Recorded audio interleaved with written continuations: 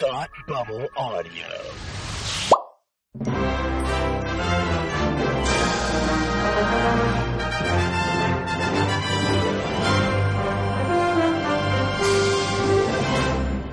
Hi, and welcome to Academy Rewind, the fortnightly podcast where we take a look at the Oscars from years past. I'm Tim, and with me, as always, is my man who had several wives, but seemed lovable for some reason. It's Henry VIII. Palmer. I'm sorry, it's Henry VIII. No, it's Palmer. Hey, how's it going? Hey, it's good. I'm doing well. How about yourself? Well, you know, it takes a lot of hard work beheading wives. It sure does. I think he sends one of them into outer space at one point too. So, you know, that's the director's cut. Oh, sure, yeah, very popular. 1933 director's cuts, very popular. Okay, I can't wait till we get to that movie because there's some weird stuff. Hashtag release the Private Life of Henry VIII cut. I would get that going. Okay. See if anybody tags on. No, probably not. With good reason. They really shouldn't, because you're lucky if the print is even around anymore. Never mind a cut of the print. Anyway, Palmer, we are here to discuss the 1934 Best Picture Oscar nominees for the 1934 Academy Awards. They are as follows: The Private Life of Henry VIII, I Am a Fugitive from a Chain Gang, A Farewell to Arms, 42nd Street, Smilin' Through, She Done Him Wrong, State Fair, Little Women, Lady for a Day, and Cavalcade. Palmer. You went in reverse order. Reverse order of what? Of what it shows on Google, which is what you normally go by. I went in reverse order? Really? Yeah. Huh. Interesting. You went in reverse order except for the winner of Best Picture, which you named last.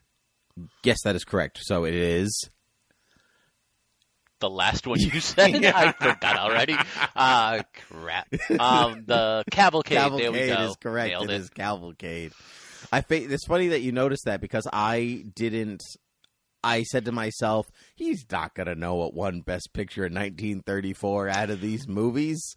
I only know because it was the studio's first win for Best Picture.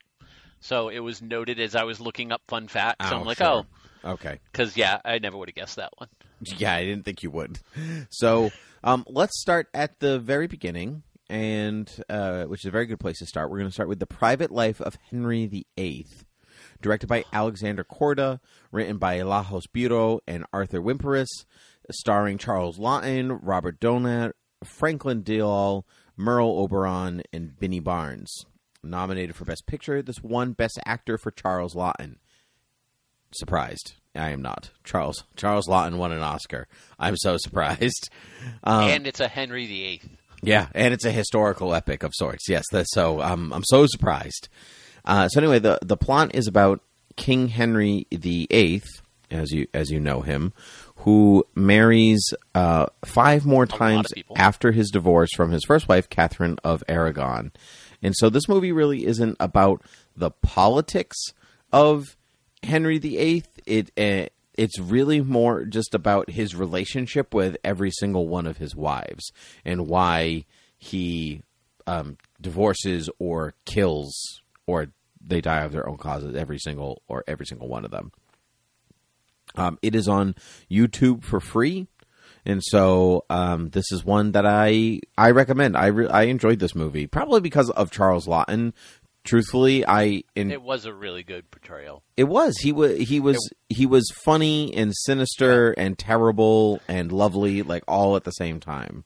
Yeah, the movie definitely took a more lighthearted approach and didn't suffer under the weight of seriousness. The Tudors. This is not. Yes. Yeah, like that. I feel like A Man for All Seasons did. Mm-hmm. Mm-hmm. And even some of the way, although I will say some of the way the wives are written are a little weird. So we pick up the story after the divorce of he's Catherine already of Aragon, been divorced, right? And he's about to behead Anne Boleyn. That's correct. So we're already 2 wives deep. That's right. I think maybe because most people are at least familiar with Anne Boleyn, and they know that she was the mistress, right? For the first one, at least, and so the other Boleyn girl, maybe. I mean, that wasn't around until much later, but right. But I think generally speaking, like you at least a lot of people know that Henry VIII had a lot of wives. It's one of his his character traits, and even if you don't know he had that catchy song. Yes, his Henry VIII, I am. Yeah. And so I guess you can see, like, because his wife, Catherine, pretty much up until Anne Boleyn is pretty uneventful. So I can understand skipping to the end of Anne and then going from there. Right. But Anne is just, like, so cavalier about being beheaded. She sure. So is the crowd. She's just, they're doing her hair up, they're doing her makeup, and she's like, will this hair hold once, the blade goes through my neck? And they're like, oh, yes, it'll be fine. Don't worry about it. And then that guy, that, like, peasant guy has a conversation with his wife where, right? Was that the same? This is the same movie, right? Where they watch her get beheaded and she gets mad at him for being like, oh, she was so pretty. And she's like, well, you're not sleeping in the bed tonight. So he kills Anne Boleyn. Then the next one that actually has the heir, that actually has the prince, dies during childbirth. That's correct. And then he marries another one, who I believe he also beheads? ? Yeah, I get them mixed up because a few of them have the same name. So they really do. Yeah, so that's where it gets a little tricky. I fully believe this is just because, like, Prince Henry VIII, much like me, it was like, I'm through learning names. Yeah. Like, every wife I have now is going to be named Beth. When you say every wife I have now, you're referring to yourself as Henry, right? Not you, right. Palmer. Okay, no. Just checking. No. You could have been revealing something to the audience and myself that I was not familiar with. Yeah, all of my wife's names are Beth. Please and thank you. It just makes things so much easier. It's like George Foreman naming all of his kids George. Yes, that's right. This is George, the 7th, 8th, 9th, 10th. Yeah. It's better than Griddle, Charles Laughton is really good. Yeah, I think the rest is fairly forgettable. If that... Except for that one wife that kind of sticks around. Like the one he actually loved that cheated on him. Oh, sure. Yes. Yeah. You mean the last one, right? That's the last. No, because he marries once more when he's old. Because his right. exiled wife is like, "Hey, I want to set you up with this woman." That's right. That's correct. Yeah, it gets all lost. But anyway, I don't really remember because I watched these movies way before we recorded this episode, so it's a little fuzzy now. But I enjoyed this episode. I thought the costumes were good and the sets were great. Actually, I've been to England and some of the the palaces and whatever else, and it's spot on. So I was very even like the tapestries and all that stuff was really authentic looking. So I enjoyed that. Did you go to the Tower of London and sit where Anne Boleyn sat? I went to the Tower of London. Unless she happened to sit on a wall or by one of the trees, I did not sit where she sat. She might have. I mean, it's very possible. I mean, a lot. I probably walked in the footsteps of a lot of people that are fairly famous or very. It would have been nice if they would have put out like a placard.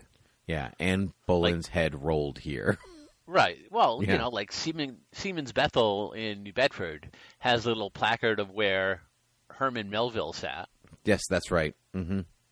Yeah. I mean, it's possible that it could have been there, but when you go to the Tower of London, you're really going to see the crown jewels. And all of the that's their main exhibit when you go. So why is that there? That's a prison. Honestly, I don't know because it's secure. They don't know where else to put them.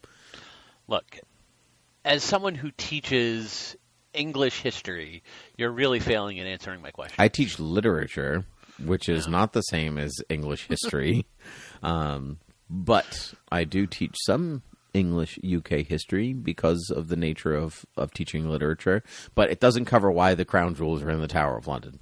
Well, it should. It shouldn't, but let's move on. Do you have any fun facts? Yes.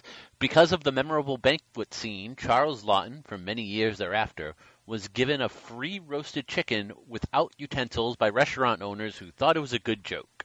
That's great. I mean, a free roasted chicken really isn't anything to complain about. No, not at all. Set designer Vincent Corda spoke no English whatsoever, and the film's British crew spoke no Hungarian, so all of the film sets were constructed via sign language between Corda and the crew. Wow, that makes it even more impressive from what we were looking at. That's very cool. Yeah. Had the Best Supporting Actor and Actress categories been established by 1933, it is all but assured that Elsa Lanchester would have copped the award for her riotous, eccentric portrayal of Anne of Cleves, but the supporting Oscars were not initiated until 1936. Well, there you go. Yeah. Yeah, that's the whole kit and caboodle, right? That was 3. Yep. Yeah, cool. All right. Next up on the list, I Am a Fugitive from a Chain Gang, directed by... I knew it. I know. Mervyn Leroy is director, written by Robert E. Burns, Howard J. Green, Brown Holmes, and Sheridan Gibney. A lot of colors in those names. Sure are. Burns, Green, Brown, Gibney. So many colors. Yep. I guess you count Sherry if you really wanted to get down to it. Starring Paul Mooney, Glenda Farrell, Preston Foster, and Helen Vizin. Nominated for Best Picture, Actor for Mooney, and Sound, this movie won no awards. That sounds about right. Yeah, doesn't it, though? It's about wrongly convicted James Allen serves in the intolerable conditions of a southern chain gang, which later comes back to haunt him. This movie's on, I think it's on AFI's top 400 movies of all time list. But, at the point where you reach, over 100, why are you counting anymore? Yeah. I'm number 100... 399, greatest movie of all time. I mean, statistically, that's still really good for how many movies there are out there in the world. But even then, if you're doing a list, there are certain numbers. Obviously, top 10, top 25, top 50, top 100, 150, 200. That's it. You go to 250 max. Yeah, I'm with you. Top 400. Because if you have to say it's in the top 400, that means that it's somewhere between 300 and 400. Because otherwise you would say they're in the top 300. Yeah, it's also just an arbitrary number. Maybe if you went to top 500 or top 1,000, it's just...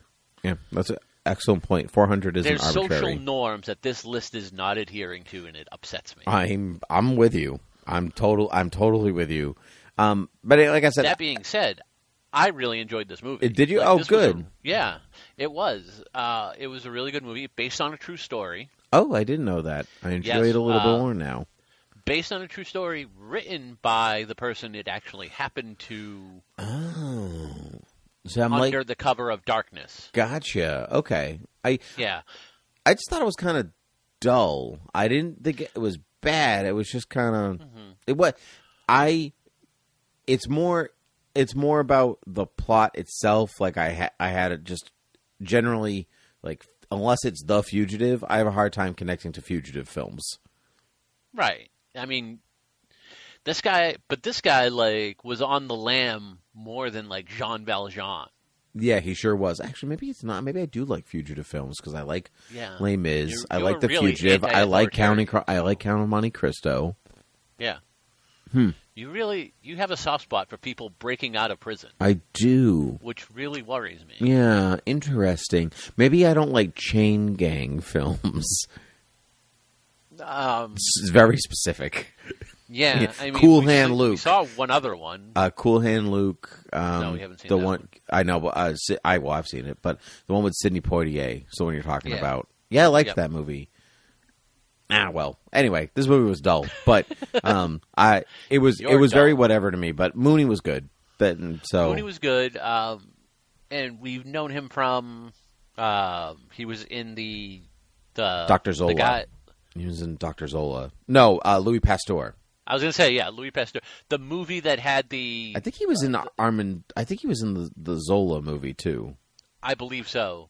It was one of those movies that had like the world's like most sinister poster, and I was like, this movie doesn't fit this poster at all. That's the life And I of think that was- the life of Emile Zola, the one with him, Yeah. the purple one. Yep. This the one? Yeah, that's it. Yeah. Yep. So he was really good in it. You're right. I did find it interesting because he's a soldier, right? He's coming back from the war, and he's kind of like on the outs. He's kind of a vagabond, Mm-hmm. and through fault of his own, is picked up by the police for a crime that he did commit. Yes. Got sentenced to the chain gang, which was a horrible way to horrible conditions for prisoners back then. Mm-hmm. And I get the idea of what it's supposed to do, but like it's one of those things. In practicality, it's just not a good idea. Yeah, I agree. He was also in The Good Earth, which we also watched. Oh, nice. Yeah. So he escapes, and he becomes an affluent businessman in Chicago. Mm-hmm. That is when I was like, all right, now this movie's kind of losing me a bit. Mm. But it kind of picks up again after that.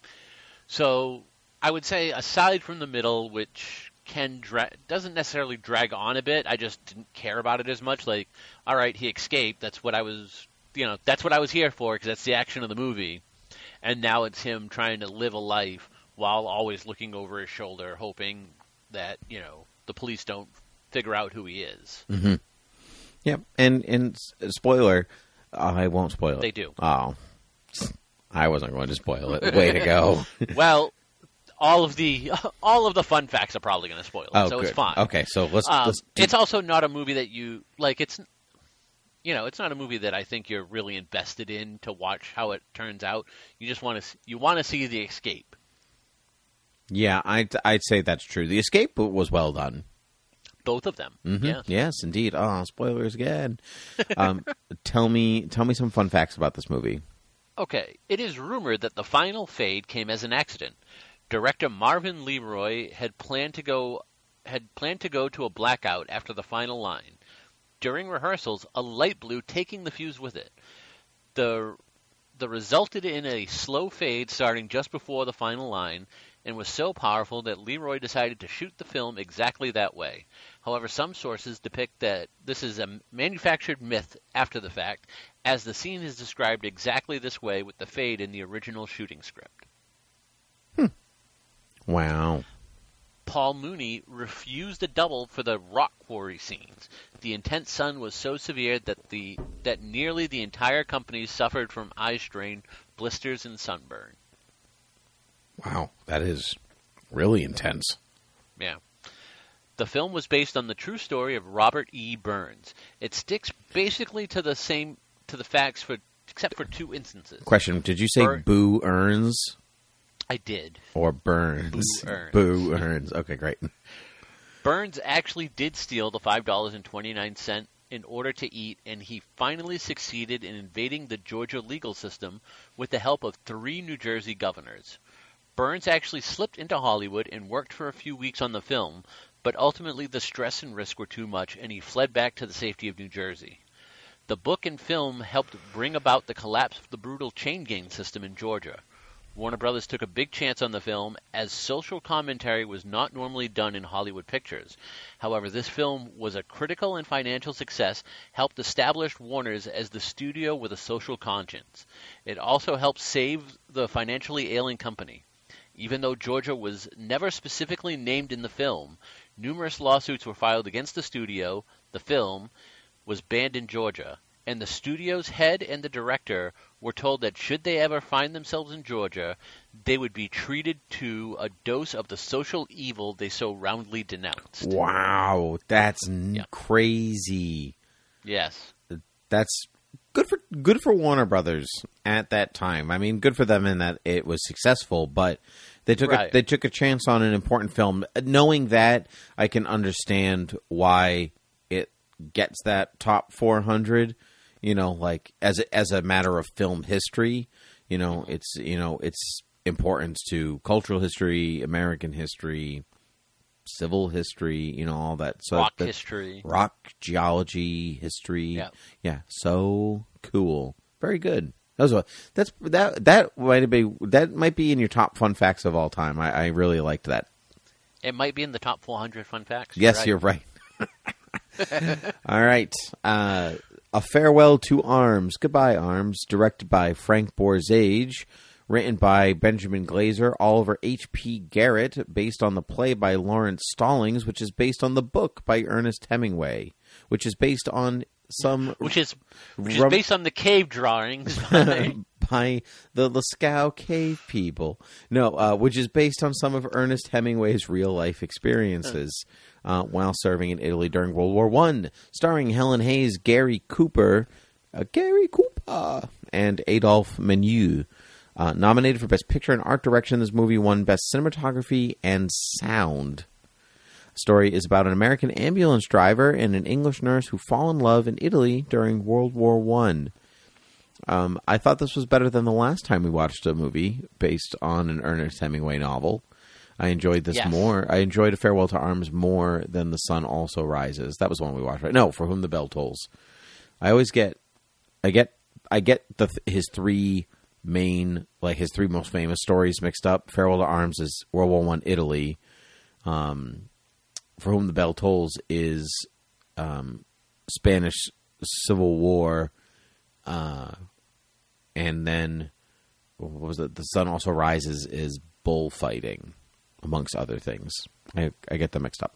Anyway, I enjoyed this one. I thought the cinematography was excellent, especially that scene with Gary Cooper and the woman with her legs where he's talking about her feet, because it plays right into him meeting Helen Hayes, and he doesn't, like, he thinks it's the same person because he only knew her legs and her feet. Like, I thought all that stuff was really well choreographed and shot. I enjoyed it. I bought their romance and their kind of tug of war relationship because of the war. Get it? Yeah, tug of World War I, and but it was fine. I don't think it was like I said. I think the cinematography was good, but I could probably leave a lot of the rest of it. Mm-hmm. Yeah, what do you think? It definitely wasn't as bad as For Whom the Bell Tolls. Well, the makeup was certainly better. Well, yes. Well, I mean, this was also black and white. Mm-hmm. So, I will say, though, watching so many war movies in such a succession, I care very little about World War I. Yeah, most people do. I always think of that Friends joke where Joey's going off to be in a movie about World War I with Gary Oldman, and Monica, Rachel, and Phoebe are like, who did we fight in World War I? And they're like, Mexico? And Phoebe's like, yes, very good. Because Germany always seems like a cop-out. You're like, no, it can't be Germany twice. That's insane. Like, why would Germany be that stupid? Why? It was also the Ottoman Empire, and there was other things, but then it's confusing because Japan was part of the Allies in World War I, but then they were part of the Axis in World War II. It's very hush hush, very confusing. It really is, and just the fact like how the war comes about, pretty much not even through need like World War II did. But through just a bunch of geopolitical agreements. That and the assassination of Archduke Ferdinand. No, that's what I'm saying. Is like that's what sparks it. But when that happened, you could have easily contained that to just two countries at that point. The country that killed him and the country that he was from. But because of all the different alliances at the time, it essentially meant like when this one declared war on this one, then this one had to also declare war automatically, which meant this one had to, That's right. That was. I mean, that's basically the same. It's basically the same reason that World War II happened. That's basically any war now. Like you declare war on somebody. But see, at least with World War II, there's more of a commonality to to be against Germany because you're against Germany, Italy, and Japan in World War II. Yep. So it isn't. You have a little bit more fight in that one than I think you do in World War One. I think there's more cause for other countries, instead of just like living up to their agreements, for other countries to get involved. I see. I see what you mean. But truthfully, I can't. Because I am not a historian. I can't speak totally about World War One outside of Downton Abbey. So that's my experience. I mean, and Wonder Woman. So. Yeah. So and 1918 and what? Yeah. War Horse. And War Horse. Yeah. Basically those movies. No, I mean I know a little bit more, but it's just it's most. When you're a kid, most history classes just gear themselves towards World War II. They're always like, that's the important they're always like, yeah, World War I happened, trench warfare. You get it. We won. Okay, move on. And you're like, whoa, It's the important one. It's like because it's like the meat of the story. Like you're up against a supremely evil person, and I don't think you have that necessarily in World War I. You don't. No, it's like you said. It's a little bit just. It's more geopolitical than it is like I want to rule the world. Like it's different. So, now that being said, I do like War Horse. So you mean a farewell? You mean a farewell to arms? No, War Horse. Oh, just war. Okay. Yeah, just War Horse. Farewell to Arms. I feel like movies in this era are like kind of war movies, but war is just in the periphery. Yeah. And used to drive the story. Which is fine. I'm not a huge fan of war movies, but it's also like you're always talking about this thing and you never see any effect on it. Yeah, I think that's a little different in like Cavalcade. I was going to say we'll get there when we get to Cavalcade because it's it does do that, but I think you're right to an extent. Like this, we've seen. We'll see as it goes on, but like I'm a Fugitive from Chain Gang is about the effect of being a soldier in World War One. Farewell to Arms. There's more in here. 42nd. 42nd. Yeah, it's like they got the 15. They got to almost to the 15-year mark, and they're like, okay, we can talk about World War One now. Let's do it. So yeah, it's like I said, it's fine. Like it's fine. It's good. I like the love story. It was a different movie than I was expecting, because it really didn't have anything to do with the war. No, it's really set in the backdrop of World War One. Like it's happening, but it would say it's almost like I don't know. I'd hazard to say it's like Pearl Harbor that way. No, because I would say it's essentially an entire movie version of the scene in Wonder Woman where they're in like the deserted town. Oh, and they're dancing, right? That one you're talking about? Yes. Yeah. Yes, that's actually a very that's a like it's that's just a solid the entire comparison. movie about that. Yeah, that's a solid comparison. You missed the No Man's Land sequence before the movie started, and we won't get to battling anybody at the end. Okay, great. Yeah. Give me some fun facts about A Farewell to Arms. There were no arms that were lost. No, very misleading. The failure of the original copyright holder to renew the film's copyright resulted in it falling into public domain, meaning that virtually anybody could duplicate and sell a VHS DVD copy of the film. Therefore, many of the versions of this film available on the market are either severely, and usually badly, edited and or extremely poor quality, having been duplicated from second or third generation copies of the film. That explains the copy I watched. Yeah, it does. Yeah. You watched it on YouTube, right? Yes, I did. Mm-hmm. Yeah. Ernest Hemingway hated this interpretation of his novel as he felt it was overly romantic. Hey, like he's you. I'll take that as a compliment. That didn't stop him, however, from becoming lifelong friends with Gary Cooper, whom he met several years later. In fact, it was Hemingway who insisted that Cooper be cast in the lead of the adaptation for his novel For Whom the Bell Tolls 11 years later. However, the two made a point of never discussing this film. That's really funny. I like that. What's fun about the way that we do the show and like we go backwards through each decade, when we skip 10 years and do the next one, is that like if we went forward in time, just year by year or backwards, that fact would have it wouldn't have the same impact because we literally just watched that movie. Yeah, that's fun. I'm glad. I'm glad of that. Good fun fact. Top 400. Keep going. Censorship problems arose from early versions of the script, which included phases of Catherine's actual childbirth in references to labor pains, gas, her groaning, and hemorrhaging.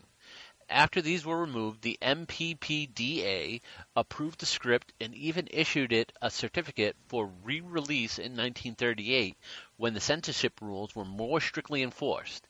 Still, the film was rejected in British Columbia and in Australia, where Hemingway's book was also banned. Yeah, this year there's going to be a bunch of fun facts attributed to censors. Because the censorship that makes sense because it's just getting the ball rolling. It's not in full. Depending upon when the movie is filmed, it's not in full effect yet.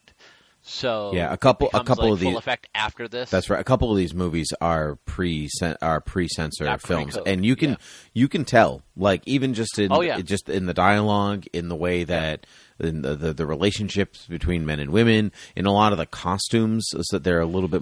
Some are more revealing than others. Like I will say you can tell if you've seen older movies lately. But if you're just going in with you wouldn't know, right? Because you'd be used to modern censorship, right? If you're used to modern sensibilities, and then you read like this film was censored, you're like, what? Why? Yeah. Yeah. Well, that's part of the fun of being a film historian. You get to you see the nitpicky stuff. That is why I have a doctorship in film historian. You do not have any of those things. Then what is this degree in my background? That is a Green Lantern poster.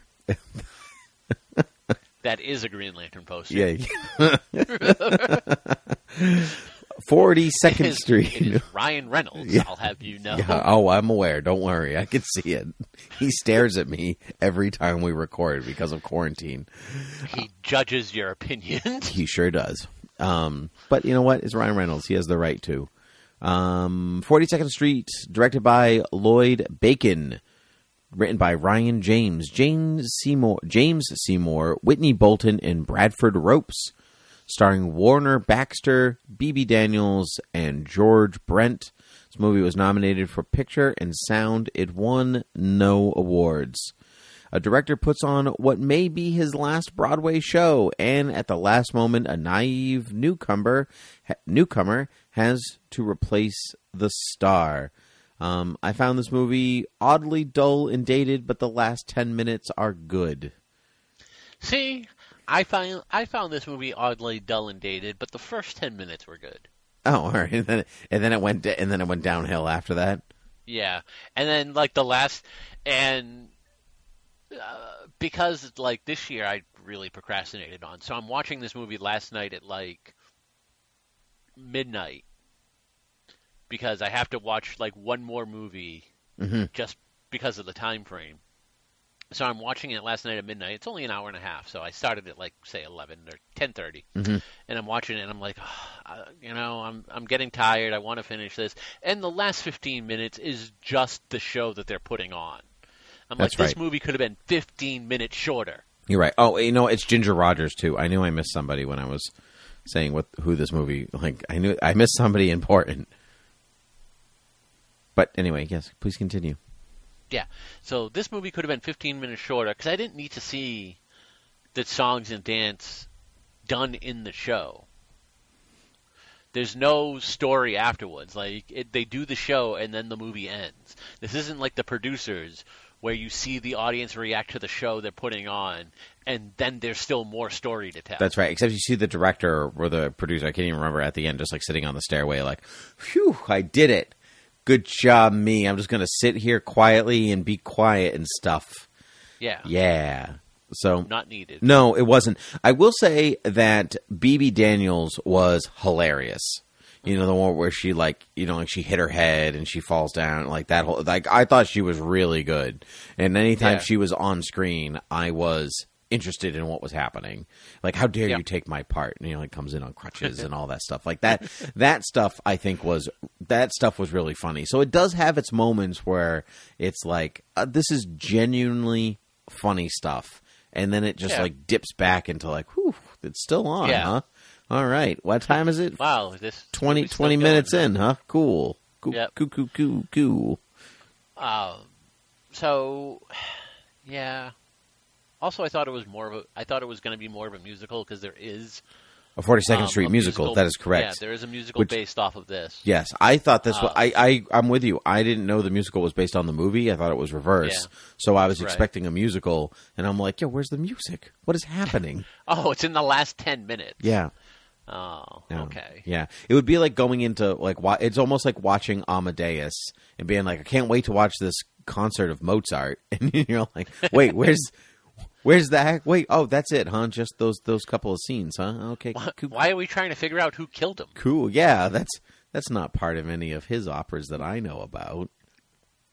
Anyway, give me some fun facts on 42nd Street because I'm already out of things to say about it. Lyrics in the Shuffle Off to Buffalo song reference that someone named Winchell will know when the couple becomes pregnant. This is a reference to Walter Winchell, the first syndicated gossip columnist in the U.S. Oh, well, there you go. I actually knew that name from something, not this. Walter. Oh, read my name in Winchell's column. It's from the producers. Yeah, okay. Yeah. Yes. It's all coming Essentially together. produces his 42nd Street, only done better. Only way better. I just watched that movie last week, I think. The regular movie or the musical? The musical. I love the musical version so much. I do too. I don't love the movie. I love the musical. The movie does an okay job, but a lot of the jokes are really meant for the stage, and so they don't. Some of them don't translate well on film, but it's always fun to watch Matthew Broderick and Nathan Lane. They're just a delight. I would say because you saw it on stage, right? A couple times, yeah. Yeah, so I think if you hadn't, it's fine because I didn't see it on stage until I saw the musical and the movie, and I thought it was just like from beginning to end. Like I don't think there was ever a second I wasn't laughing. Oh, that's good. Okay, that's great. That's good. Yeah. If it ever rolls around, we're definitely going to see the producers, though. Absolutely. Yeah. Henry B. Walthall originally had a large role, including a key scene in which he died on stage during rehearsals. Almost all of his scenes ended up on the cutting room floor and in the movie Phantom of the Opera. Great. In the finale, dancers on stage pass a store named Retker's. It was named after Warner Brothers art director Hugh Redeker, who labored at the studio for 2 decades but did not get screen recognition until 2 years after this film was made. It's likely he had a hand in designing this set as well. Wow. Fancy pants. Wow, 2 decades. Good for him. That's a lot of decades. A whole 2 of them. Yeah. Yeah. Some would say that's 20 years. Some would say. Some would say she has 2. Smilin' Through, directed by Sidney Franklin, based on the play by Jane Cowell and Jane Murfin. Screenplay by Ernest Vajja, Claudine West, and Donald Ogden Stewart, who I don't know if he is the if he's related to the other famous Ogden, because you don't see that name. Probably not. No, probably not. But you don't see that name too often. Starring Norma Shear, Frederick March, and Leslie Howard. This movie was nominated for Best Picture and won 0 awards. It's about an adoptive father of a young woman who was horrified to learn that she plans to marry the son of the man who accidentally killed her aunt years before. So basically, the adoptive father was going to marry this woman. Somebody kills her, and then the girl he adopts falls in love with the son of the murderer. Right. Yeah. This is a love story with ghosts. Yeah, and Norma Shear plays both parts, right? Because she basically the girl that's adopted. Does she? Yeah, she's both. Yeah, she she plays the fiance that dies, and then Right. she plays the young daughter with different hair color. Yeah. Yeah, The niece. the niece. I loved this movie. Like I was a little surprised that it. I was a little surprised that it didn't win anything. I thought the story was good, the acting was solid. It actually kept me interested, which is, you know, when you watch a lot of movies in a very short succession, like it takes a lot to kind of do that in the format that we have that we watch these for the show. And I was invested pretty much the whole time. So I still think Leslie Howard looked way too old for the part. Like, that seems to be a thing for Leslie Howard. yes, looking old for the part. Yeah, well, I mean, Yeah. he was wearing old age makeup. No, I meant even before that. Oh, sure. Like, Yeah, sure. Yeah, like when he was supposed to be young. not. Like, you still look like you're 40. I know. I was like, oh, so you're getting married when you're older, huh? And you're like, no, I'm supposed to be 18. No. No. Get out of here. I better never see you try and do that again. 4 years later is Gone with the Wind. Yeah, like, oh. Yeah, he reached a point where he was ageless and just stopped aging. It like Yeah, he just got there really his rapidly. age caught up to how he looked. Yeah. Yeah. So, yeah, kind of like somebody Maggie Smith's a good example of that. You know, This is true. Like, she stopped aging in the 90s. that's right. Yep, she stopped aging in the 90s, 30 years ago, and like now Yeah. she's like just catching up to herself again. So anyway, yeah, I enjoyed it. Yeah. For a movie called Smiling Through, I don't think this movie was all that happy. No, I think it was supposed to be ironic. You know, like smiling through the pain. That's Yeah. I liked it. It was good. I liked the story, even though it has the worst doctor. The worst think- doctor. Yeah, Yeah. like the guy dies in front of him, and he's like, you're asleep. I'll see you tomorrow. Yep. Like, no, you won't. No, And he's no. like, yes, I will. No, you won't. No, you won't. But I did enjoy the love story. I knew you would. Aren't you proud of me that I enjoyed the love I story? Kind of, I am a little. I did enjoy the love story. I enjoyed the flashback. After the flashback, though, I feel the movie just grinds to kind of a halt until the end. Yeah, I don't think it. I didn't feel that it grinds to a halt, but like I didn't read what the movie was about before I watched it, and so like when she's shot and dies at the wedding, I'm like, holy moly! Like this movie took a turn. Like whoa! Well, you knew she died. I knew she died, but I mean, like people Because, die like, for that's in the first scene of the movie. sure, but people die for lots of reasons. You know, like I didn't expect her to get shot at her wedding. Like that was. And I mean, she was in a wedding dress. I know. That's why Now, she should granted, go. yeah, that's why I didn't she's understand she was going to get shot. However, as the father. as the flashback is being told, I knew it started with an F, though. yeah, you did. Yeah. As the flashback is being told, I kind of saw where it was going, and that was because of the clues you're given when they break into the mansion, and she's like, "Oh, look, there's this invitation to a wedding, and it's all crumpled up." You know, although it's weird that she didn't recognize her uncle's name. It was crumply. Yeah. It wasn't written on the envelope. I don't know. Whatever. Yeah, like I enjoyed it. I don't think that it's like I can see It's not great. It's not. Yeah, I mean, I think it's great in comparison to a lot of the films that we watched. That is great in comparison to a lot of the films that we watched here. But I think I give it credit for just for keeping me interested. Yeah. Okay, Okay. you're next. Frederick March commented to his first cousin, Catherine Davis, about working with Norma Shearer, that yes, she was a great actress, professional, etc., but could be difficult, because she constantly expected perfection. When Davis asked what that specifically meant, Mark said she was never satisfied, kept having us to do take after take. Pausing, he continued unabashed, especially our love scenes. She always wanted to redo all the love scenes several times. Davis wanted to ask why he's supposed Shira always wanted to retake the love scenes in particular, but thought better of it and kept silent. She liked kissing. Yep. Yep. Cinematographer Lee Garms left during production, and Charles G. Clark took over but did not receive screen credit. Lame. Based on a play of the same title that opened on Broadway at the Broadhurst Theater on December 30th, 1919, and ran for 175 performances. Wow, that's a lot of performances. Yeah. Is it, though? Well, I mean, it's half a year, so yeah, it's almost 180 days. So you figure they have to take a break. You know, they don't go every day. So yeah, that's still pretty good in the Depression, though. Don't forget. You know. Yeah, but this was all people cared about in the Depression. Yeah, it's not like what they could afford to go.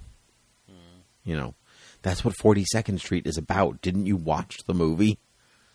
I did. You forgot that bit. Anyway. Well, yeah. Yeah. That was 3, right? That was. Cool. She Done Him Wrong, directed by Lowell Sherman, written by Mae West, Harvey F. Thu, and John Bright, starring Mae West, Cary Grant, and Owen Moore. This movie was nominated for Best Picture and won 0 awards. Story is about, in the late 1890s, otherwise known as the gay 90s, a seductive nightclub singer contends with several suitors, including a jealous escaped convict and a handsome Temperance League member.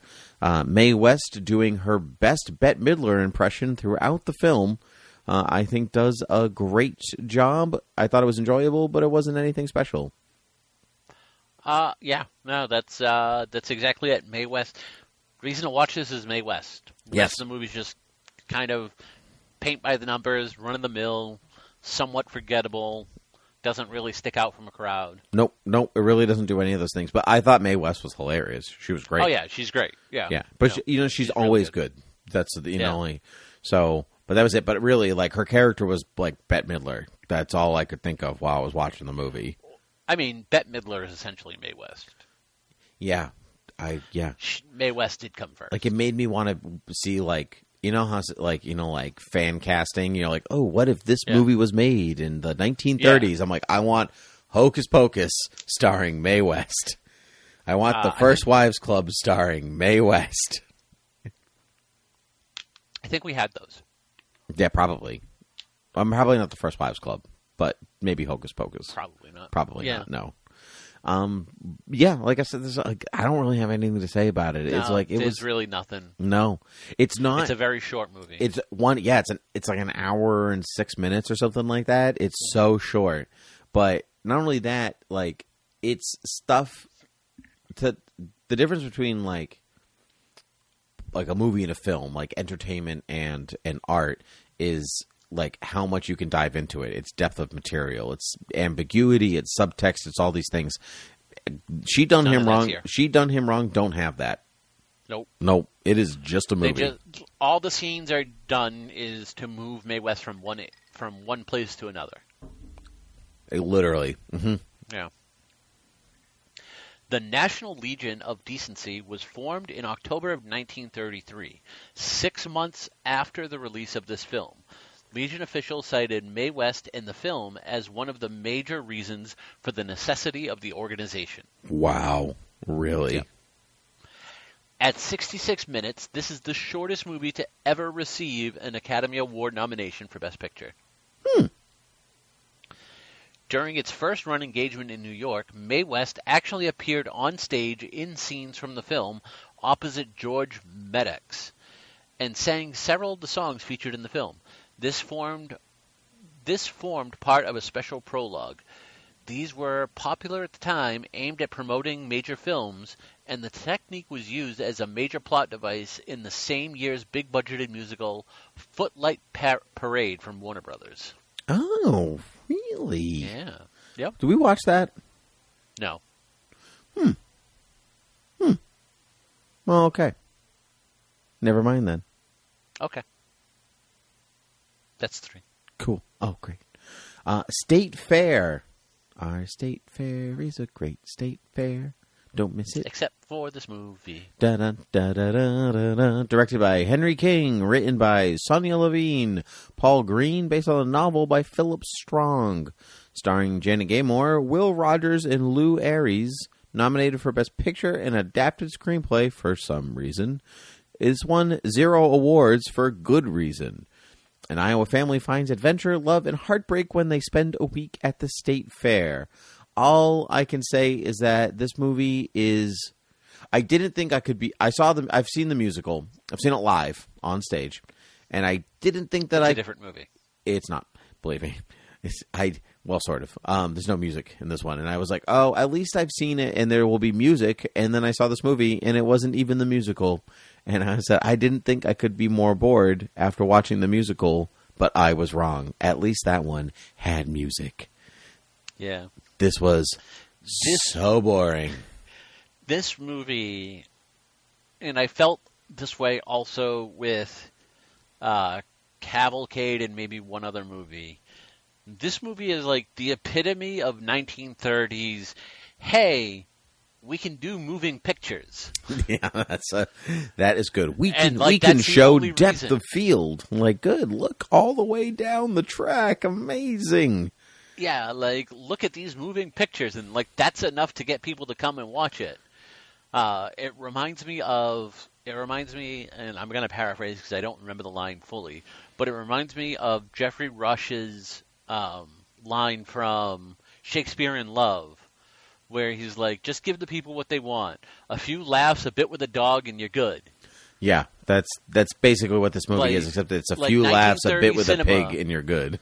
Like, 1930 cinema is like, few laughs, throw in a song, call it a day. Mm-hmm. Doesn't matter how good the film is. Like, people come see it. Yeah. This felt to me like it was comfort food for those in the Depression.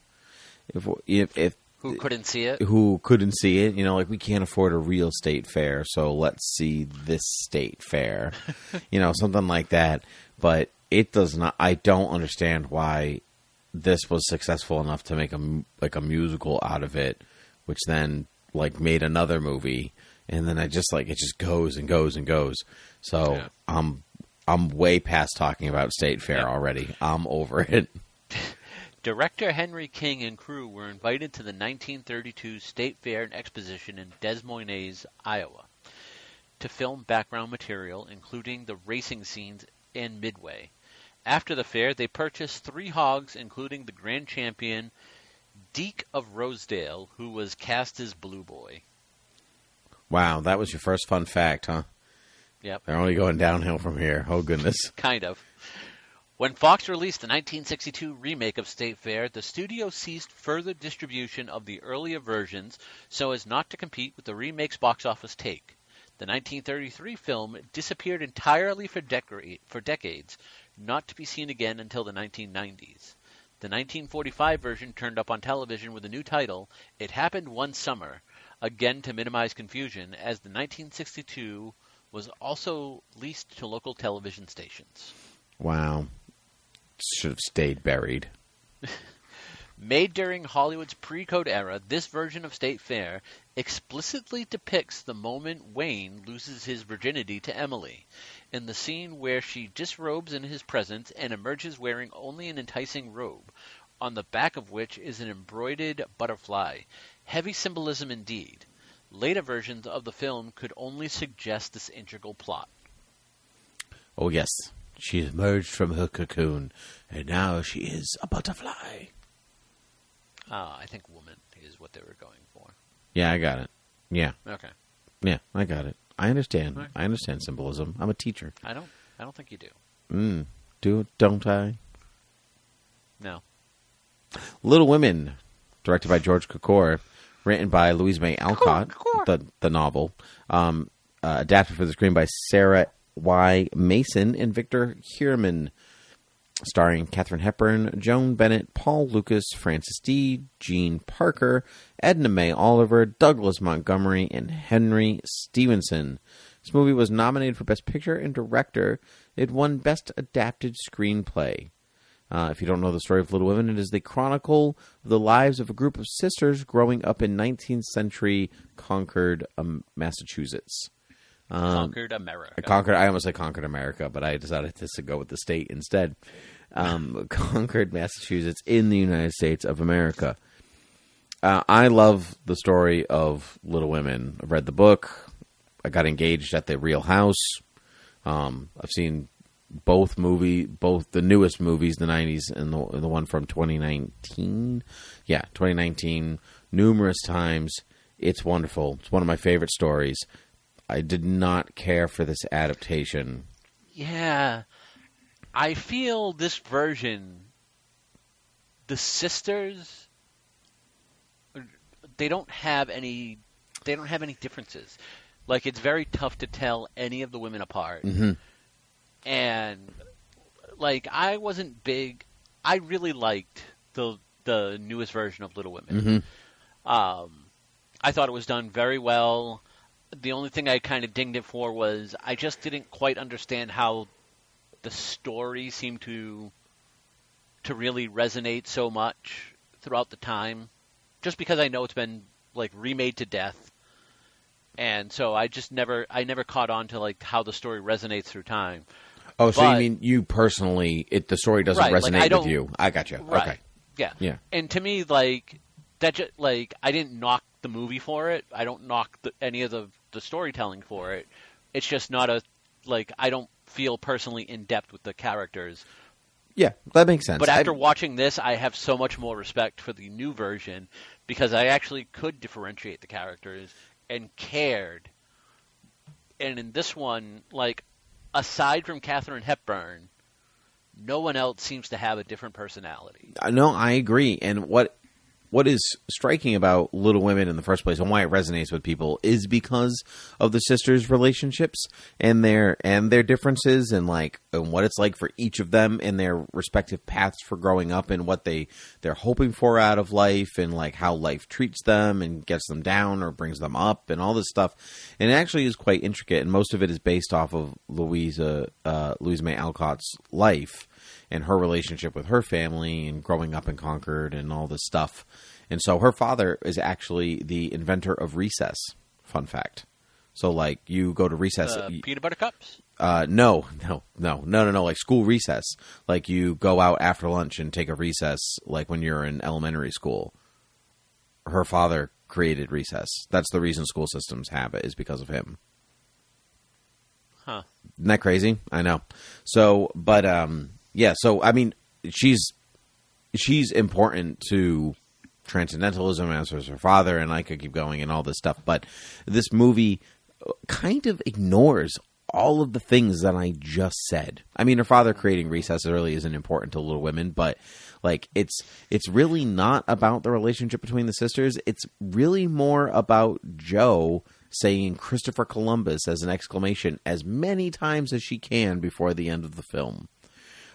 Yes, and how back in the 30s, apparently, we were giving baskets of get well kittens to people who were sick, and that is something that I think we as America should go back to. That is my platform running for president.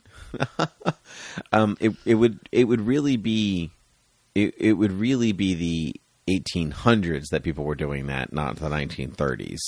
A chicken in every pot, a car in every garage, and a kitten basket for every sick person. Huh, interesting. You said chicken in every pot. That reminded me that I saw a chicken on the side of the highway today, just like as I was driving along. It was literally just on, like, in the grass in the median, just, like, plucking, like, nobody, like, didn't care that cars were driving by over 60 miles an hour. Was it a chicken or was it a turkey? It was a chicken.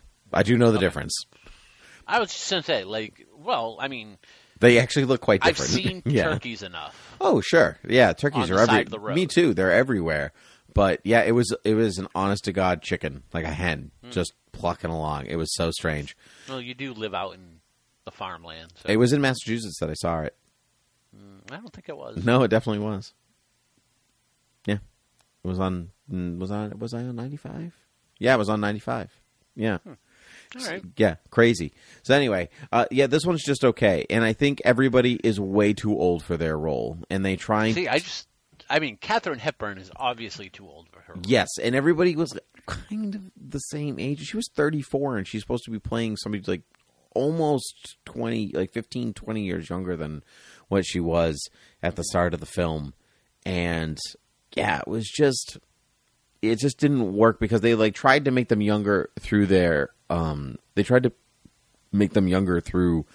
makeup. So it really only worked by the end of the film when they were basically like kind of the age they were supposed to be.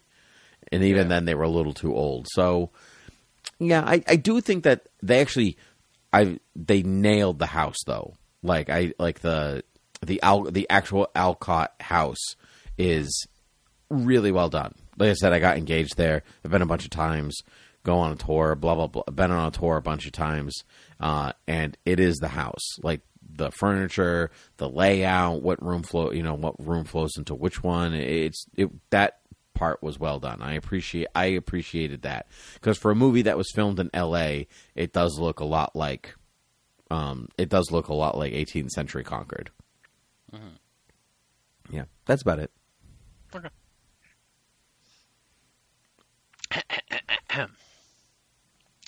Costume designer Walter Plunkett was forced to rapidly redesign Joan Benet's costumes in order to disguise her advancing pregnancy, something that she has hidden from George Cukor at the time of her casting. Well, I guess you wouldn't get the part if... Yeah. Original release prints of this film had hand coloring done by Gustav Bruck. Unfortunately, are not replicated in the prints used for DVD release or TMC broadcasts. TCM broadcasts. Yeah, TMC. Can you imagine TMC putting this on? The interior of the Marks home was filmed at the real Massachusetts home of Louisa May Alcott. Wait, say that one more time. It was just modeled. Oh. I said it was filmed at the real house of... Yeah, no, it definitely wasn't. I looked it up. It's all L.A. Ah, sure it is. It is. I know it is. Believe me. Why don't you believe me? Because you lie so often. That's not true. That's impossible. Anyway, are you done? Castable? Was that 3? Yeah. Great. Yep. Lady for a Day, directed by Frank Capra, written by Robert Riskin, and based on the story by Damon Runyon, starring Warren William, May Robson, Guy Kibbe. Nominated for Best Picture, Actress for Robson, Director, and Adapted Screenplay. This movie won 0 awards. The movie's about a gangster who tries to make Apple Annie, the Times Square apple seller, a lady for a day. Basically, she's lied to her daughter who's living overseas that she, is doing okay and she's affluent and all this stuff. And her daughter's like, oh, by the way, I'm marrying into royalty and I'm coming home to see mom, basically. Yeah. And I'm coming home to see mom. And so she's got to pretend to be affluent and wealthy. It's a movie. I thought like that was kind of like by the end of it, I was like, I watched a movie. Oh, I really like this movie. Yeah, I found it neither good nor bad. I thought the whole thing was serviceable. It all worked. It was fine. I don't like it. It didn't capture me in any particular way, but it didn't really bore me or it didn't really make me feel anything. It was just a movie. Yeah. You're right. The story doesn't really stand out. The writing is fine. But I think everybody does a really good job at playing their parts. Yeah, that's true. I think that's what made the movie really enjoyable for me. This is the genius of Frank Capra, where he can just take a movie that like shouldn't work or could be terrible, and even if there's really nothing going for it, he can turn out a movie that's like, hey, I watched it. It's great. Yeah. I would have put this up there with Mr. Smith Goes to Washington or It's a Wonderful Life. Or It's a Wonderful Life, but I would definitely put it above a lot of movies around this time. Yeah, many of the ones that we just watched. Yeah. Many of the ones that we just watched. I thought the person who played the judge was hilarious. Apple Annie was really good, although she was a little annoying at the very beginning. Mm-hmm. I will say I think the worst part of this movie is up until they kind of figure out what they're going to do. The whole beginning is can be a slog and very difficult, not necessarily to watch, but to really get invested in. Yes, I definitely agree with that. It took up until the time her daughter shows up to really feel a definite kind of investment. But that's fine. If you don't have anything more to add, I'm happy to go to some fun facts. Okay. When Frank Capra was nominated for his first Best Picture director Oscar in 1934 for his work on this movie, presenter Will Rogers merely opened the envelope and said, "Come and get it, Frank." Already halfway to the stage, Capra realized that Rogers wasn't referring to him, but to Frank Lloyd, who was getting the award for Cavalcade. Ugh, that's so embarrassing. And it has become a proud Oscar tradition. Come and get it, La La Land. I mean, to be fair, that was on him. Yeah, it totally was. Yeah, there was more Franks. Yeah. At this point, Columbia Pictures was still a poverty row operation, with studio chief Harry Cohn adamant against hiring actors into long-term contracts. The cast of this film was largely obtained on loan from Warner Brothers' pool of talented character actors. Warren William was at the peak of his career, and being loaned out to lowly Columbia was meant to humble any thoughts of greater salary demands. Although his career would wane in the mid-30s, this film was a big hit. Okay. In a pre-code moment, May Robson as Apple Annie admits she was never married. By 1934, this sort of unwed mother revelation would never be allowed in a Hollywood film. Totally. Yep. Totally. Indeed. Last movie, Best Picture winner, Cavalcade, directed by Frank Lloyd, written by Reginald Berkeley, starring Diana Woodard, Clive Brook, and Una O'Connor. This movie won nominated for Best Actress for Woodard, won Best Picture, Director, and Art Direction. It's about the portrayal of the triumphs and tragedies of two English families, the upper crust Marriotts and the working class Bridges, from 1899 to 1933. This was the first movie I watched in this lineup, so it was quite a while ago now. I didn't know it had won Best Picture when I watched it. Normally I save it to the end, but for some reason I was just like, oh, because this one's on YouTube. So I was like, I'm going to do the ones on YouTube first. Right. I really liked it. But truthfully, because I wrote on YouTube really good. That's like my comment for the movie, so I would remember that I watched it and that I liked it. Good job. But I don't remember anything about this movie that I watched except for the World War I montage, which I thought, like the whole war montage, which I thought was really well done as far as montages go. Yeah. I thought that was very good. That was well done. I will say, I can sum up this movie in just like a sentence or two. This is the Cliff Notes version of the early 1900s. Yes. That's very good. That's exactly what this was. And specifically, this is the Cliff Notes version of the early 1900s in England, because that's all it really appears to. You have the war in England before World War I. You have the Queen dying. You have World War I. You have the Titanic sinking. Boom. Like, that's the movie. Like, it's I don't want to say vignettes. It's chapters of a family's life that then skip whole years where nothing happens. That being said, I didn't like it. And I didn't like it because I was kind of already forgetting this movie as I was watching it. Yeah, really. Well, like I said, I liked it. And yeah, which is, I mean, it's fine. Like, if it's your cup of tea, it's your cup of tea.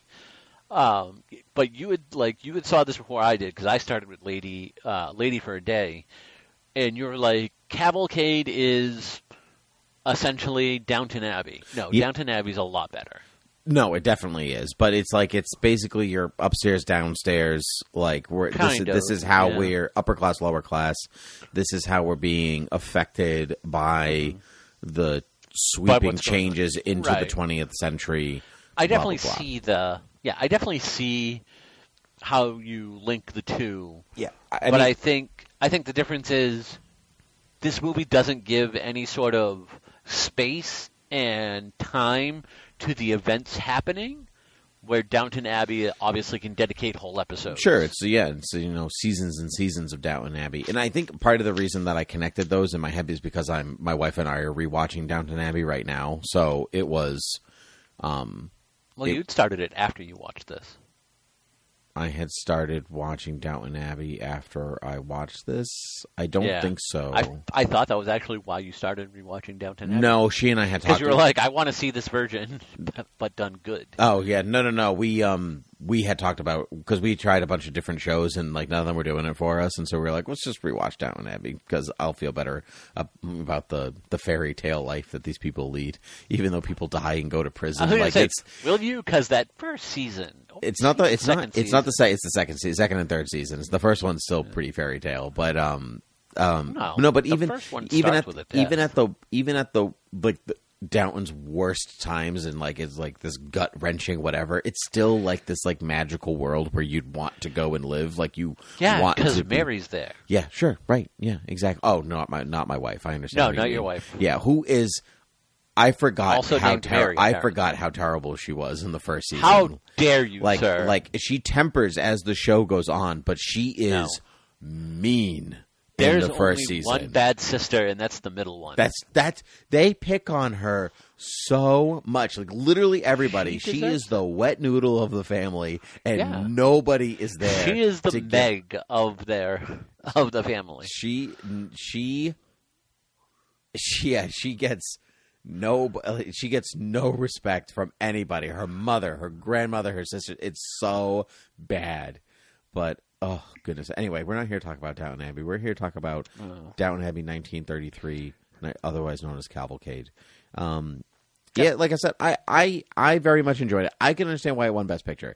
Here it is, like, talking about the sweeping changes of everything into the 20th century, and people go, oh, my gosh, that is what we lived through. We did do that. That is what happened last week. That's literally what it is. Like, that is what happened in my life in the last 30 years. Wow. I can't believe they captured that on the big screen. And they're talking about different classes. And, the war, it was just like that. I remember it being all montagey and stuff like that. It was just like that. Perfect representation. It was set to music. I remember being on the Titanic and hearing Nearer, My God, to Thee. Oh, my gosh. Like, when we was on the Titanic scene, like, you knew it was the Titanic before it was like, man, we have the rest of our lives to do this and be in love and all this stuff. Pans down to the HMS Titanic. Is that even before they did that? Like you started hearing "Near My God to Thee," like we have the rest of our lives, and you hear the song playing. Like, wait, is that "Near My God"? Oh, they're on the Titanic. Oh, there they are. Oh, they're all dead. Yep. Sorry, folks. Yeah, I quite enjoyed this movie. Yeah, it's certainly not the best. Like, if we had to line up all the best pictures that have won through these years, like it would be in the top 400. It'd be in the top 400. It sure would. Yeah, but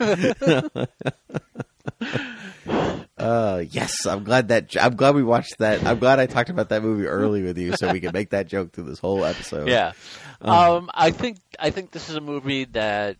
There's going to be very few people who are like, it's an okay movie. I think you're either going to like it or you're going to hate it. And you could make the argument that both points of view are for the same reasons. Yep. Yes, I agree. This is a take it or leave it kind of film. But you know what? That's fine. It definitely take me, baby, or leave me. Give me some fun facts right now. In one of the many chapters presented in the film, there's a section dedicated to the sinking of the Titanic.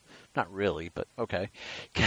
Cavalcade and the Titanic, directed by James Cameron, have a significant amount in common. Both won Oscars for Best Picture, Best Director, Best Art Direction. Both were produced by Fox, and both featured a scene on the ill-fated ship where the background music was Johann Strauss's The Blue Danube. Johann Strauss's The Blue Danube. Mm-hmm. To be fair, I didn't even read that entire fun fact when I picked it. I just saw the word Titanic and was like, yep, we're adding that. The film was prominently features this film, which prominently features the Titanic, began its general release on April 15th, 1933, in conjunction with the 21st anniversary of the ship sinking. / my uncle's birthday. Your uncle was born the day the Titanic sunk? Mm-hmm. Yep. Your uncle is very unlucky. He is. Well, Was he born on the Titanic? He sure wasn't. No. Oh, okay. He was born 40 plus years after it sank. Oh, well. That's less interesting. Yeah. But it helps me remember both. It helps me remember It both helps days, you remember though. when the Titanic Yeah, it helps you remember when sunk. the Titanic sank, and it's my uncle's birthday. It's double. Also, that is the same day. Actually, the same day the Titanic sank, Fenway Park opened. Really? I'm almost positive it's the same exact day. Wow. A day that will live in infamy, or Yeah. just for me. Either one.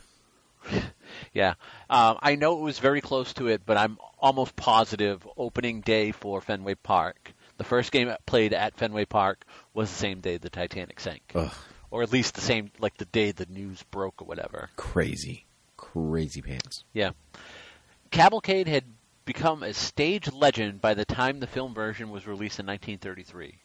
With a cast of hundreds and 5 hydraulic stages used to depict the March of Time, the scope and expense of the stage version at London's Drury Lane Theatre was so enormous that it could not easily be replicated elsewhere, which explains why it never came to Broadway and has had no presence in regional theaters on either continent.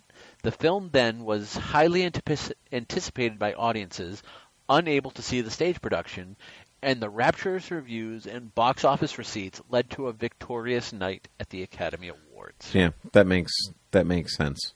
Actually, I can see all of that happening.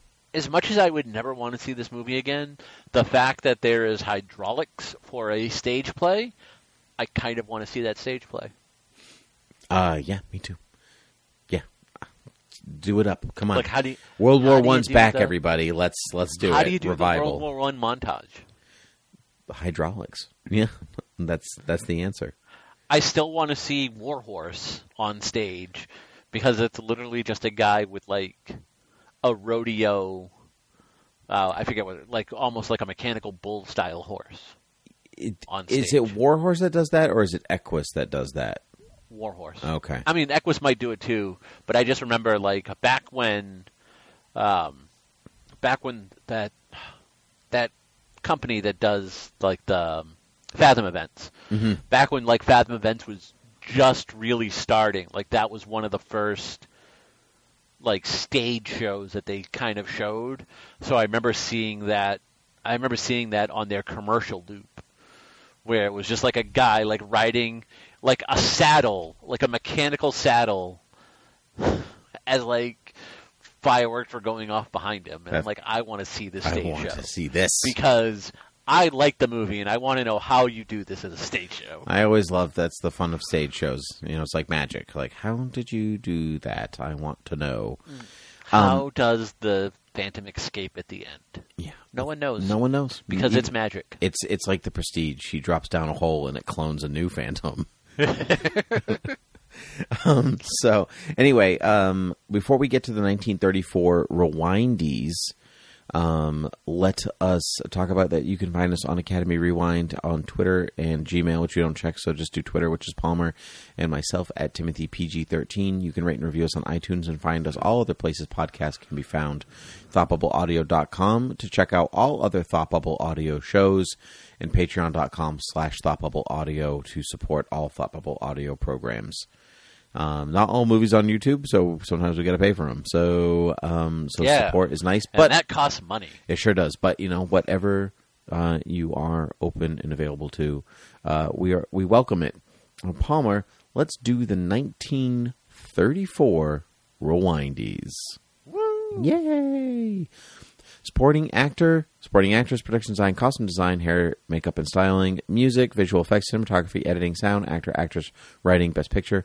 You can only choose from the films and people involved in the pictures that we talked about today. Let's start with supporting actor. I'm going to give it to Leslie Howard for Smiling Through. I am going to give it to, Leslie Howard for Smiling. Yeah, he was good, wasn't he? He sure was. He was. Supporting actress, I'm going to give it to Bebe Daniels for 42nd Street. Thought she was delightful. I am going to give it for Anne of Cleves in The Private Life of Henry VIII. Okay, very good. Production design, I'm going to give to Little Women. I will give it to Little Women. Costume design, same thing, Little Women. Costume design, I will give it to Lady for a Day. Cool, all right. Makeup and hairstyling, I'm going to give to Cavalcade. Private Life of Henry VIII. Good. Music, She Done Him Wrong. Ooh, good choice. I am going to give it to Little Women. Okay, very good. It did have nice music. That was Max. That was a Max Steiner score. Yeah, it was very good. I was very close to that one, but I was like, Mae West, you get it. This doesn't count anyway, so whatever. Visual effects, Cavalcade. Just for the montage. A lot of explosions. A lot of explosions. Yeah. That's about it. There wasn't tons of special effects. Yeah. Okay. Cinematography, A Farewell to Arms. Cinematography, I am going to give to Little Women. Okay. Editing, I'll give to Cavalcade again for the montage sequence. Yep, Cavalcade. Good. Sound, Farewell to Arms. Those ambulance sounds just came right at me. Wee. I'm going to give it to Cavalcade. Okay. Actor, Charles Laughton for The Private Life of Henry VIII. Yes. Actress, I'm going to give it to Norma Shear for Smiling Through, because she played two parts and you didn't even know that. This is true. I'm going to give it to Katharine Hepburn for Little Women because she's the only one I could tell in that entire movie. Yeah, there you go. She really stood out, didn't she? Yep. Writing, I'm going to give to... This is where I got jammed. I was really like, yeah, how about that? I'm going to give it to Smiling Through just because I actually enjoyed it. Yeah. I Am a Fugitive from a Chain Gang. Okay, good. Yeah. Oh, yeah, because the story and stuff that you talked about. Damn. I changed my answer. And Best Picture I'm going to give to Cavalcade because it was fine. I enjoyed it. It was good. It was a good musical. Yeah. I'm going to give it to Private Life of Henry VIII. Yeah. I think that I wouldn't have cared for that one so much if it wasn't Charles Laughton, so that's where I kind of drew the line. I would also be willing to give it to I Am a Fugitive from a Chain Gang, and then probably Lady for a Day. But I would say those first two, I could pick either one, but I liked Private Life of Henry VIII just a lot more because of Charles Laughton. Cool.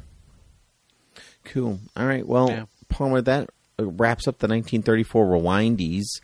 It does. And it wraps up this season. We're moving on to the threes. It does. We're moving on to the threes next. The following movies we will be watching and talking about for the 2013 Oscars. They are as follows. Argo, Les Miserables, Beasts of the Southern Wild, Life of Pi, Lincoln, Zero Dark 30, Django Unchained, Amour, and Silver Linings Playbook. How about a less? No. Amour. Okay. Amour. The only one that I haven't seen is Amour, so it's going to be a redo for me. Because 2013 was the year that I was like, I'm going to watch all the Oscar movies. It was just around there, maybe a couple of years before that. So, I'm ready to. Good. I am ready to see all of these films again. Some I've seen more than once already. So. And some I'm not looking forward to seeing again. So, like Amour. That's the one I haven't seen at all, so not that one. Okay. Cool. But anyway, Palmer, did you remember that we were supposed to do the fours best of? Of course I did. Of course you didn't. I did. I've been thinking about it all day. Yep, you sure have. So, Palmer, I'm going to close this episode out and give us time to think about it, and then I'll just tag it in at the end of this episode after we've been played off. How does that sound? Sounds good. Excellent. Okay, well, it's great because they're actually playing us off. I have some more people to thank. Oh, too bad. Bye. Bye. All right, Palmer, let's do the best of the threes rewindies. So Best of the fours. best of the fours rewindies. I got confused because it was... Crap! Now I got to go and redo my entire thing. I haven't even watched half of these movies yet. No, I got confused because we just did 1934, so that's okay. So best of the fours. And Best of the and fours, so correct. same categories as the rewindies as always, but we can choose from any of the films, any actresses, actors, something like that. So I found this very hard because truthfully I thought the fours were kind of, as a season, the movies we watched through the majority of them were kind of mediocre. Like, I think we started strong in 2014 and 2004 and 94, and then it started to diminish with each progressive decade. And there were some real gems in some of those decades. Like, we got The Exorcist and American Graffiti and, When in Rome and The Sting. And, so there were some, Terms of Endearment was good, Casablanca, so there were some really solid films. But then when you start to stack them up against some of the other ones from later, closer to the present, it's harder to justify, say, like giving the Best Actress award to somebody from the 40s. When that style doesn't, or even the writing isn't to the caliber of something from the 2014 award. So I struggled a bit with this one. You're really gonna give it to the wife from the future. She was so good. I was convinced she was dead. That's acting. Like, I sent a note to her agent. Yeah, I was really in it. So I've kind of decided to go. This one I've kind of decided to go with what I thought had the most lasting legacy. If that kind of tracks, like maybe it wasn't just the best acting or whatever, but what seems to be pretty good. And it's not going to all track, and it doesn't exactly all play out that way, but you'll see as I go. So let's start with supporting. Let's start with supporting actor. What did you pick? Supporting actor? Yeah. My first. Now I got to go through my list again because my list actually went actress. Oh, well, you can do actress first. It's okay. All right, supporting actress Lupita Nyong'o. Oh, for 12 Years a Slave. 12 Years a Slave. Yeah, okay. So that's great. That's a great choice. She was marvelous in that film. I went with a combo of Linda Blair, Glenda Jackson sharing the role because I think The Exorcist has lasting. You see what I mean? Oh, See what I mean? I thought you meant like you were giving it to two different movies. I'm giving it to Linda Blair, the child who played the possessed girl in The Exorcist, and Glenda Jackson, who was the voice of the possessed girl. I'm giving it to both of them. And so just because of the lasting impact, there's a real legacy to The Exorcist. And I don't necessarily agree. I don't disagree with your opinion, but supporting actress, really? Well, technically, she's not the star of the movie. That's why I'm going. That's why I went supporting. And see, but so your choice is Lupita Nyong'o, who I think, truthfully, I think is a better actress, and maybe even did more with her role. I just kind of going with, kind of, yes, but I'm going. I picked her because, for one, I think there were other main leads that did better. Also, sure. I went with what she was. I believe she was originally in that category. She was originally in that category. That's correct. So I know we kind of play fast and loose with that rule here. In some cases, because we have to. But in this case, where there's other people, I felt like she was really good in the role, and that was kind of her. That was her role, right? As to what the studio says. Right. Well, I mean, as people learned from 2 minutes ago on this very recording, I forgot to do this, and so I had to do this rather quickly. So I might not stick by a lot of these, but Yep. So, but anyway, so the supporting actor. Supporting actor, I'm going to give it to Ray Fiennes for Schindler's List. Okay, so that's a great choice. I don't think it's Ray Fiennes' best performance, but I think that's a great choice. I think it is, Yeah. because I absolutely detest him in the movie. Oh, sure, yeah, he's the worst. And he's a guy that I really like, so I think that really helps. I had thought about Ben Kingsley. I thought about Ben Kingsley because he had won. Yep. But I feel like while the movie's called Schindler's List, I feel like Ben Kingsley kind of shares the main starring role I kind of agree with that. Oscar Schindler. I kind of agree with that. And so this one I struggled with too, because like in the actual episode lineup that we did, I gave it to Sean Astin for Return to the King, but I don't think Sean Astin is as good as Ben Kingsley in Schindler's List or Ray Fiennes or anything like that. So I'm actually going to, which is fine because it's 2 different years. Right, exactly. He doesn't have to stack in this way. Like, I don't think my original choice for those should then become the original choice here. So I'm actually going to go with somebody who did win for the role. I'm going to give it to Tommy Lee Jones for The Fugitive. Maybe there's not an emotional range the way that there would be for Fiennes or anything like that. But again, Samuel Gerard left an impact on me in the film. I think mostly as a child, because I saw the film as a kid and watched it a lot since then. I think part of my personality even was formed by Samuel Gerard. I think, and again, I definitely see your point of view. Tommy Lee Jones is so good in the movie that I think you naturally just see him as the co-lead.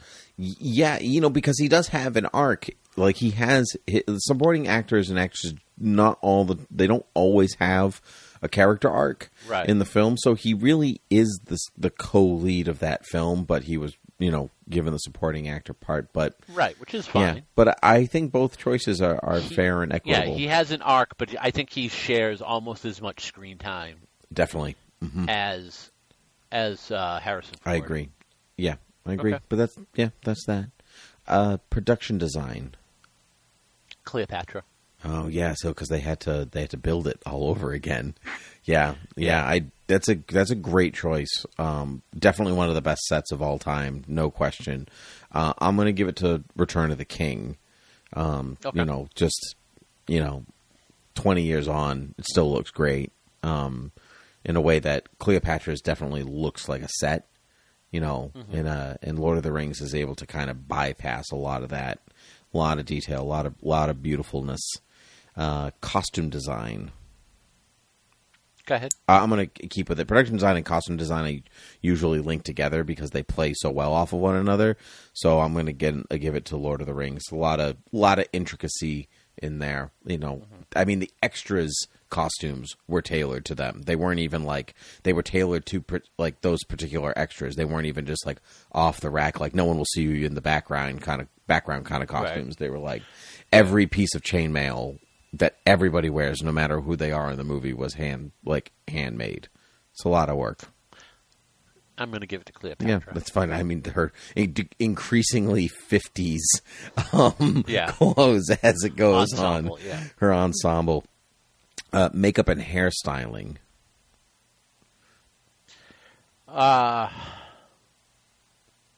Tough, I know. Tough call. I would go with. That's why I went with Schindler's List as well. Yeah. There's an authenticity, a realism to the makeup and hairstyling in Schindler's List.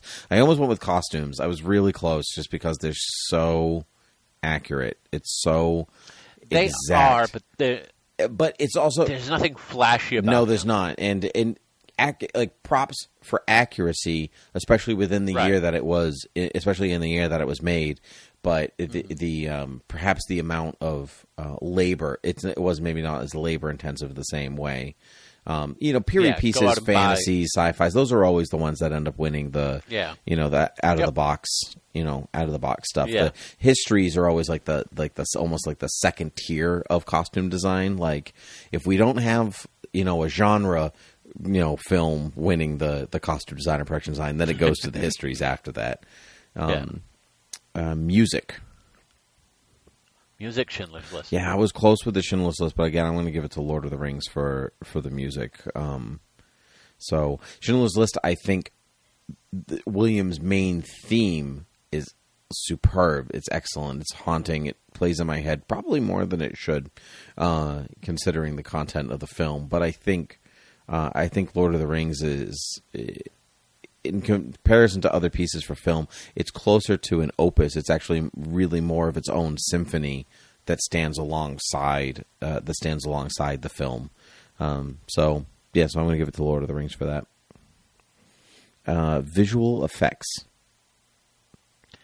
Lord of the Rings. Lord of the Rings. Yeah, see, this is I was close to it. Lord of the Actually, this is one I struggled with. I'll even bow to like what you think. So, Lord of the Rings is a little dated now. Like the visual effects, a lot of them actually don't. A lot of them don't. They looks computer generated. For what it did for the industry, it's like close to Star Wars for what it did for changing the industry. I think Gollum still holds. Gollum definitely still holds up. Yeah, and that is why I give it to. That's a great point, because I had thought about, if this was Fellowship, I probably wouldn't. Yep, good point. I had originally thought about The Right Stuff because I remember watching it. And I was like, a lot of that still looks really good. It's very practical effects. And then I thought about Gravity for what it did with like swivel cams and like all this different stuff. But Gravity does look a little dated, even just a few years on. So, and maybe not as important for the industry. So I'll stick it with you, Lord of the Rings. See, I told you this is where it's not fair and equitable. When you have Schindler's List and Lord of the Rings, which are considered, in the top 400 films of all time, but they're usually actually much higher. One is closer to the top. Yeah, they're usually much high. Both of them are really high on that list. It's like almost unfair to all the other movies that we watched through these decades, because they just don't hold the same caliber. I mean, I've been spreading out my awards. I've been trying. The first two I did. Have you, though? I did. The first two I tried, supporting actor and actress, are not from Lord of the Rings or Schindler's List. And visual effects, I was close. I originally had The Right Stuff, but you convinced me otherwise. Good for you. Cinematography, I would give it to Cleopatra. For Cleopatra. Sure, why not? I'm giving it to Schindler's List. I think the black and whites, Yeah, it is a very, it works in that movie, and it does so without looking like it's a 1930s movie. Like, it looks crisp and it still looks modern. Mm-hmm. So I definitely agree with you that it's a good choice, but like Cleopatra to me has so much pageantry that I think it kind of gets a lot of the technical awards because of it. Sure, yeah, that's fair. What about editing? Editing, I would give to probably Gravity. Yeah, that's where I am too. It was tough call. Sound, I will give it to The Right Stuff. Oh, that's fair. I like that. Yeah, I had Gravity for sound, actually, just because like of the way it played with space and movement and stuff like that. So that one was Gravity for me. What about Best Actor? Best Actor, I am giving it to Sidney Poitier for Lilies of the Field. Yeah, it was close. I really enjoyed his performance in that film. I'm giving it to Chiwetel Ejiofor for 12 Years a Slave. Okay. So, it's a textured performance. It's layered. It's important. Absolutely. Yeah. So I maintain that I think it's a little slow in the middle. It's just like that. It's just, I think that it feels like feels like a disconnected.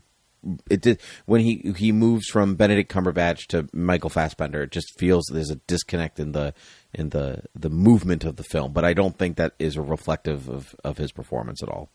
Right. Yeah. What about Best Actress? Songa Bernadette. Oh. I thought she just does a terrific job.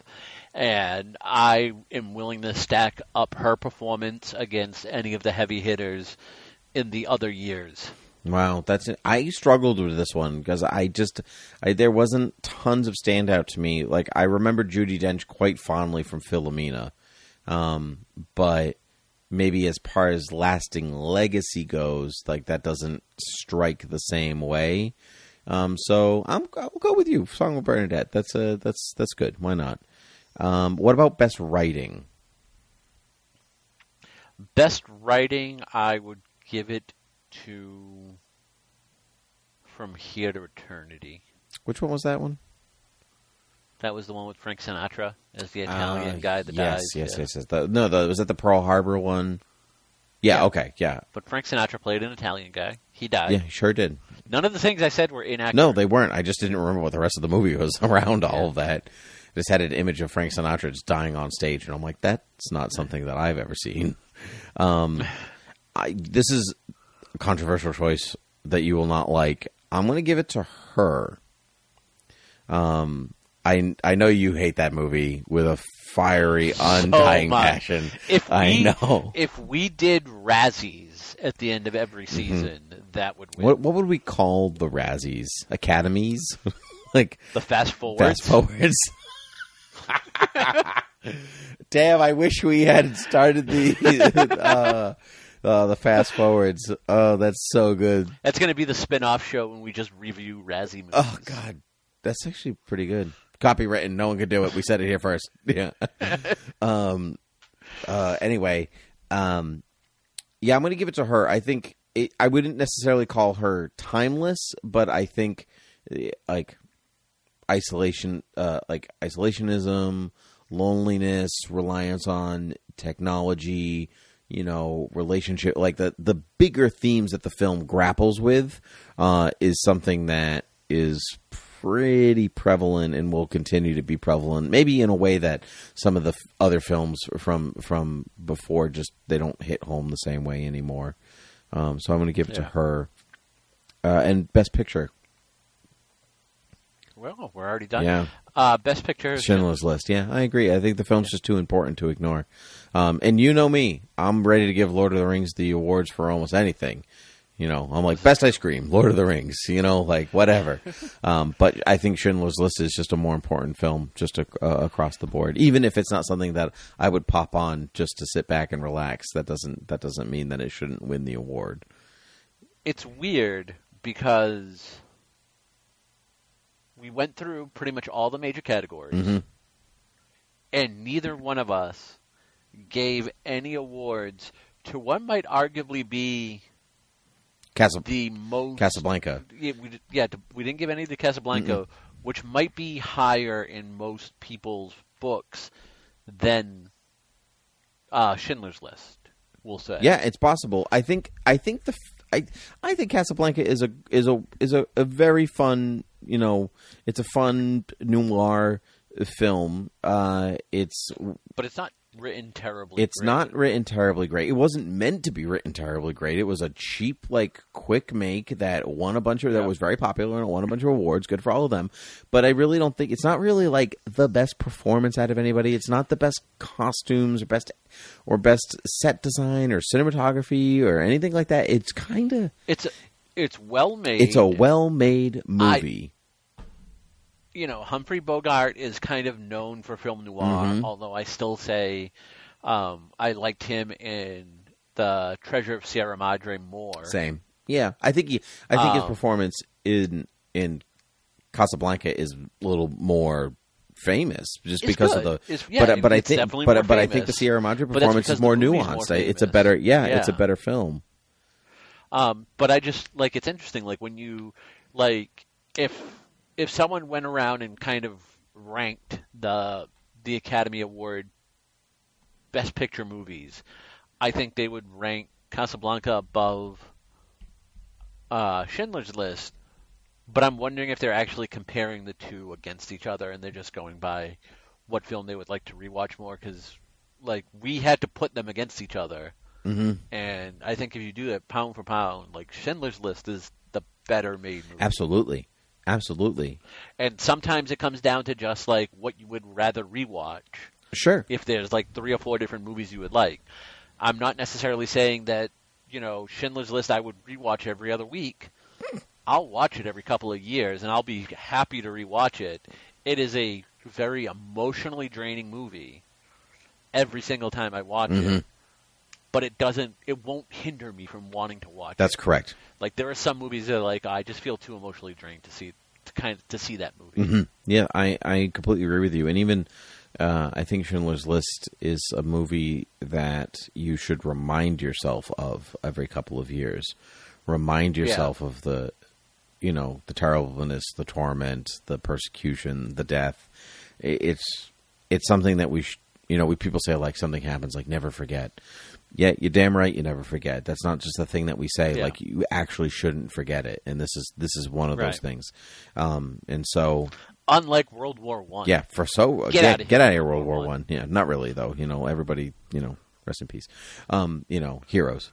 So, there's something about Schindler's List that there's a lot of things about Schindler's List that it deserves the best pictures of the best picture of the Fours Rwindies.